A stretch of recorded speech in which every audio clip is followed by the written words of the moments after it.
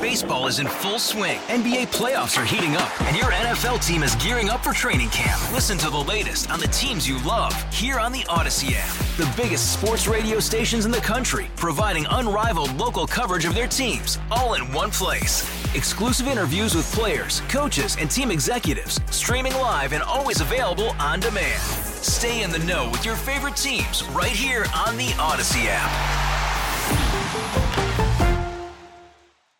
Did you see that thing? I can't believe it. Something is obviously wrong. This is a joke, right? Oh my God. Are you freaking kidding me? No way. You gotta be kidding me. Don't feel bad. There's no way you could have known that. Now, did you see this? With Chris and Amy on the show. Hey, Brad, did you see this story about this judge out of Pennsylvania, a district judge, who she's been charged with shooting her ex-boyfriend in the head, and then she tried to convince him that he shot himself. So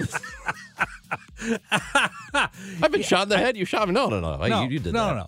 But you see, did that. That's why this is what's funny about that is that people always think that with being a lawyer, your job is to argue. No. That's not what your job is. Your job is to convince the judge that you're correct. So this judge is not arguing with her ex-partner. She's convincing her ex-partner that he actually shot himself. This is maybe the most extreme case of gaslighting I've ever heard. Oh, I know. It's awesome. But it's probably within her wheelhouse. I mean, she was trying it, so she thought it might work. So this happened on February 10th at a home in Harrisburg. Michael McCoy is the victim.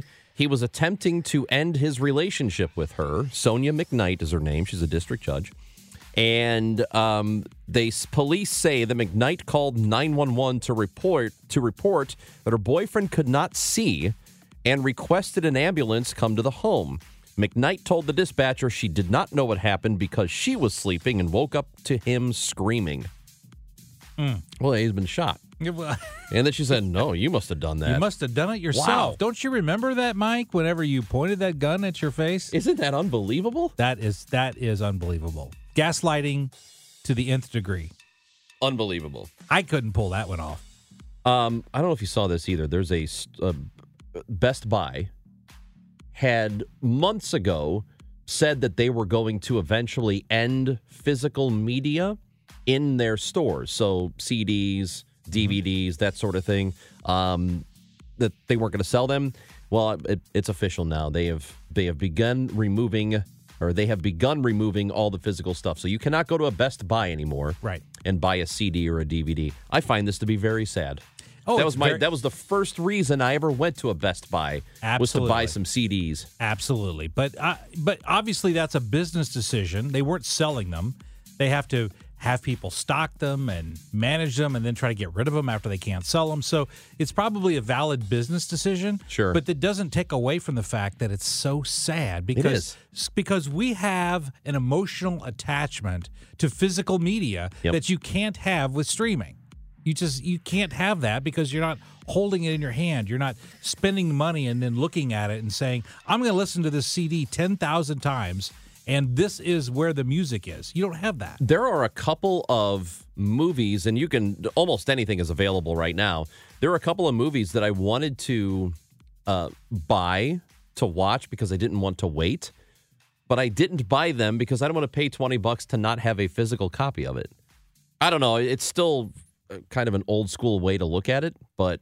Well, there's going to be a booming used market for CDs and physical media.